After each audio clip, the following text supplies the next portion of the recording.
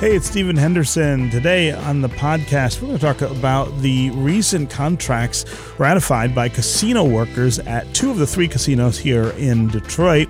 We're going to talk with Marick Masters, who heads the Department of Finance at Wayne State University and is an organized labor expert, about what these contracts mean, not just for casino workers, but for the labor movement in general.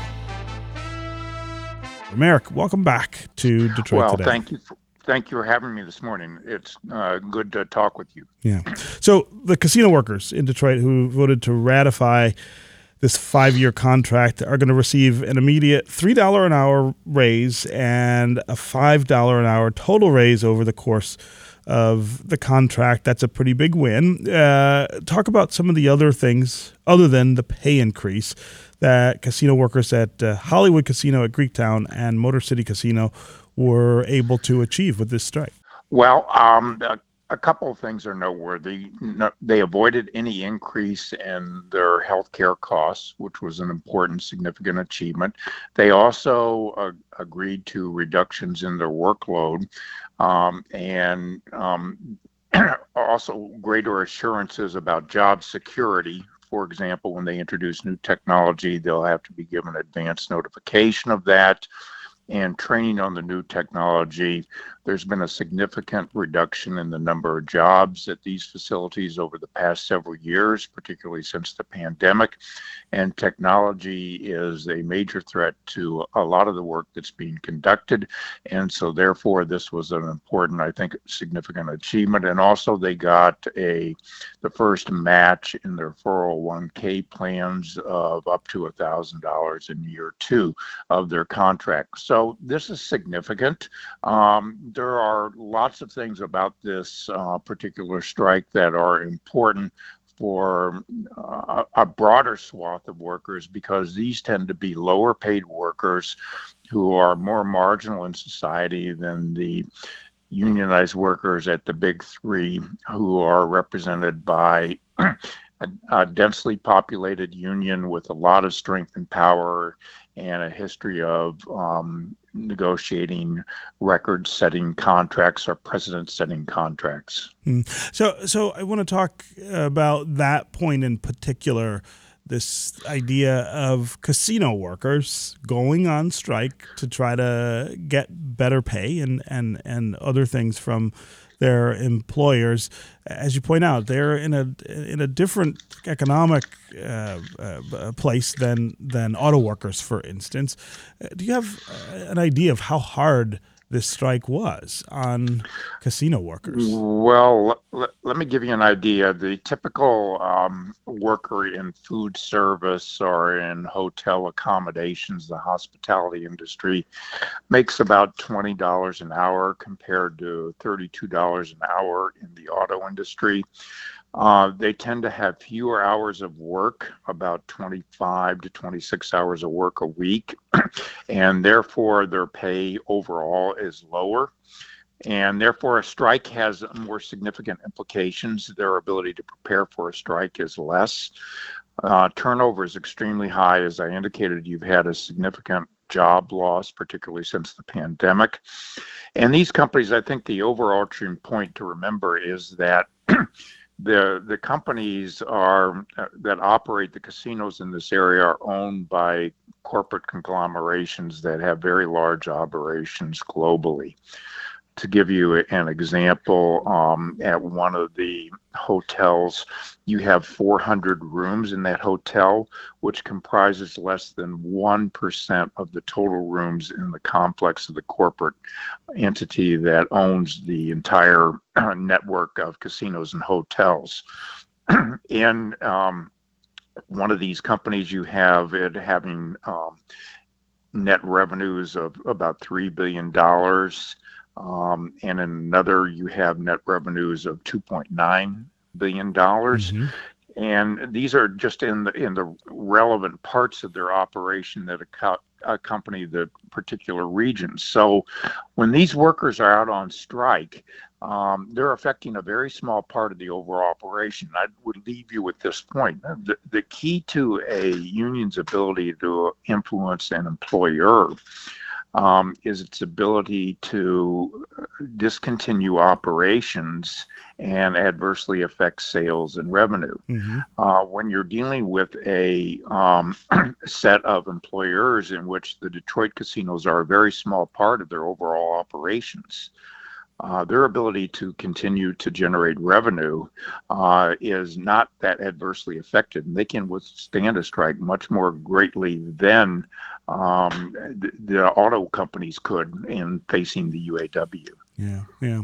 Let's talk about the MGM workers, their decision to not ratify the contract that's on the table, which means that workers there will remain on strike. Let's talk about why they didn't ratify that contract, what they're holding out for, and whether the strike will ultimately likely get them what they're after.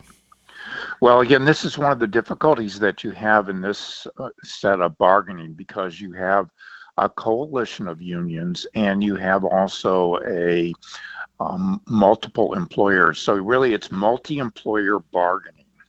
They're not bargaining with each of the companies as one unit like you were, for example, in the motion picture and television producers industry, in which all those companies operated as one unit in negotiating with the Screen Actors and the Writers Guild. Here you have three different companies owned by three different corporate structures that are negotiating with the coalition of four unions that have to combine their bargaining strategy into one package, negotiate one deal for all their members. You have 1,600 workers at the MGM site, which are still out on strike, and they want to make certain that they get a pattern across the industry, the same kinds of protections for technology and the same kinds of assurances and with retirement security and wages. So the particulars as to what they're having difficulty with are not necessarily well advertised, nor are the terms of the specific agreement at this point in time, although some generalities are known. But the workers will have an opportunity to continue to try and get as much consistent with the other two companies that they've negotiated and set a pattern for the industry. This is what they're trying to do nationally. And it's very difficult. They're trying to do this in various localities. It's very decentralized bargaining at casinos and hotels.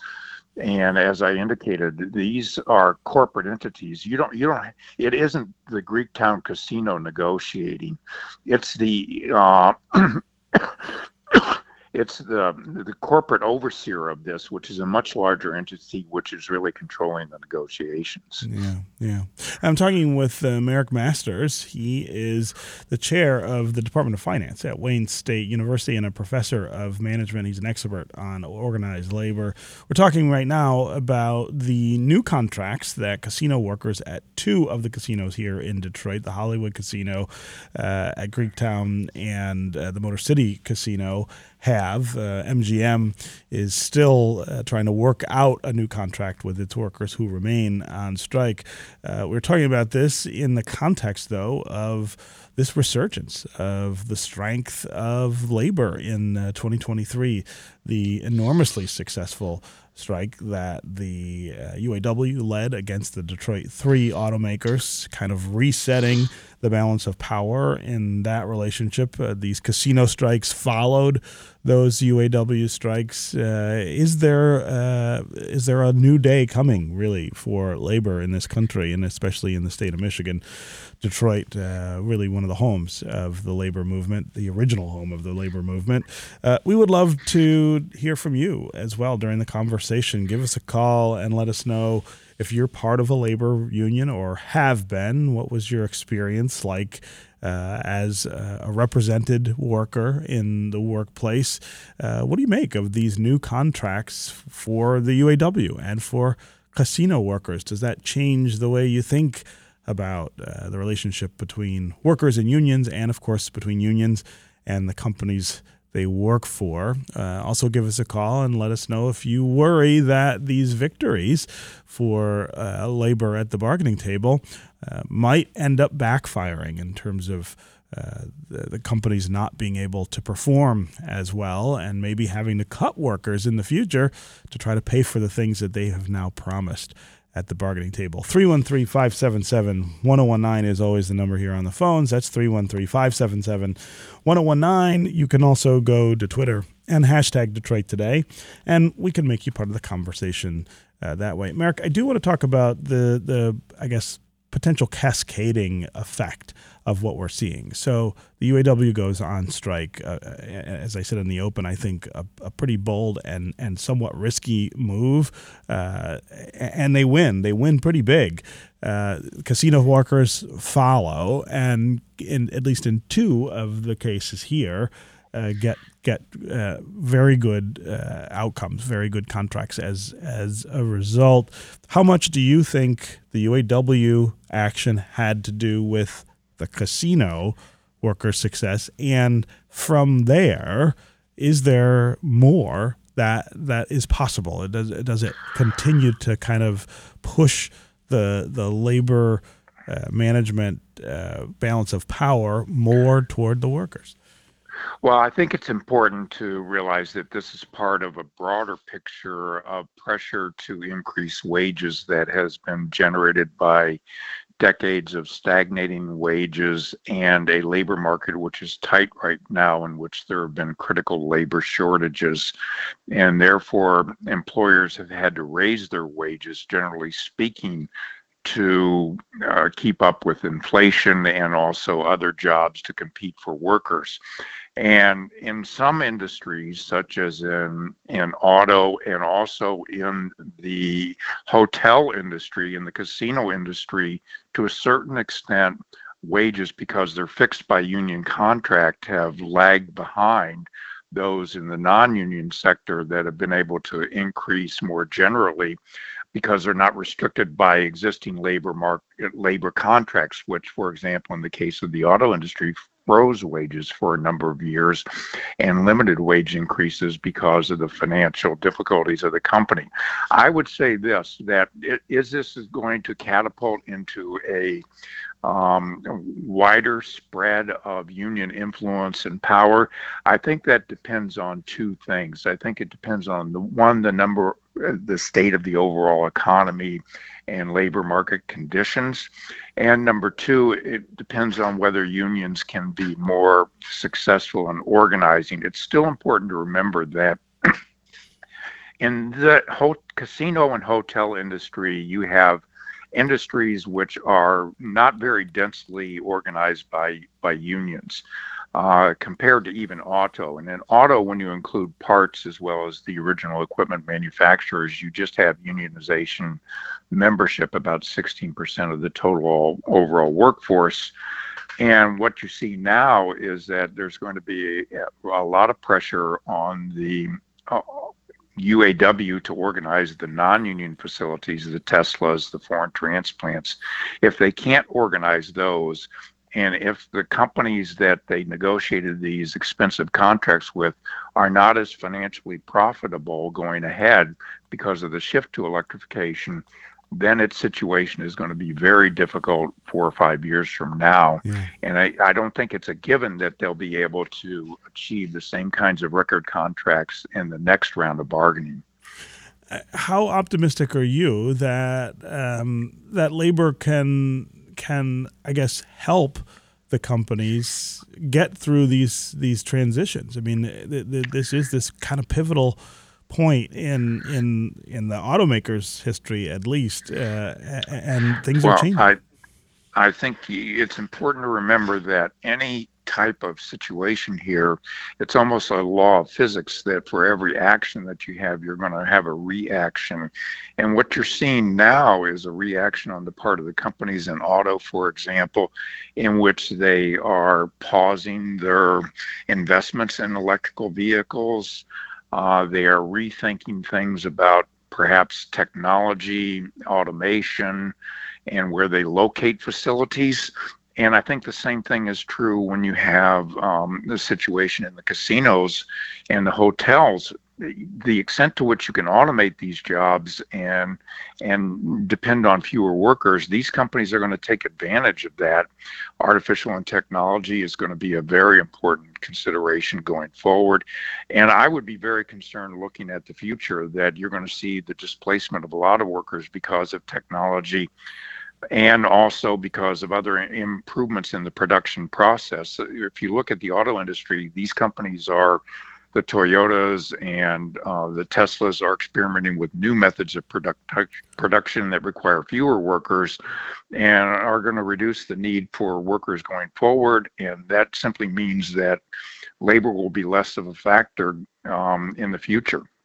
Yeah. Okay, Marick Masters of Wayne State University. It's always really great to have you here with us on Detroit Today. Thanks so much for coming by. Thank you for having me, and have a good day. Take care, sir. You too.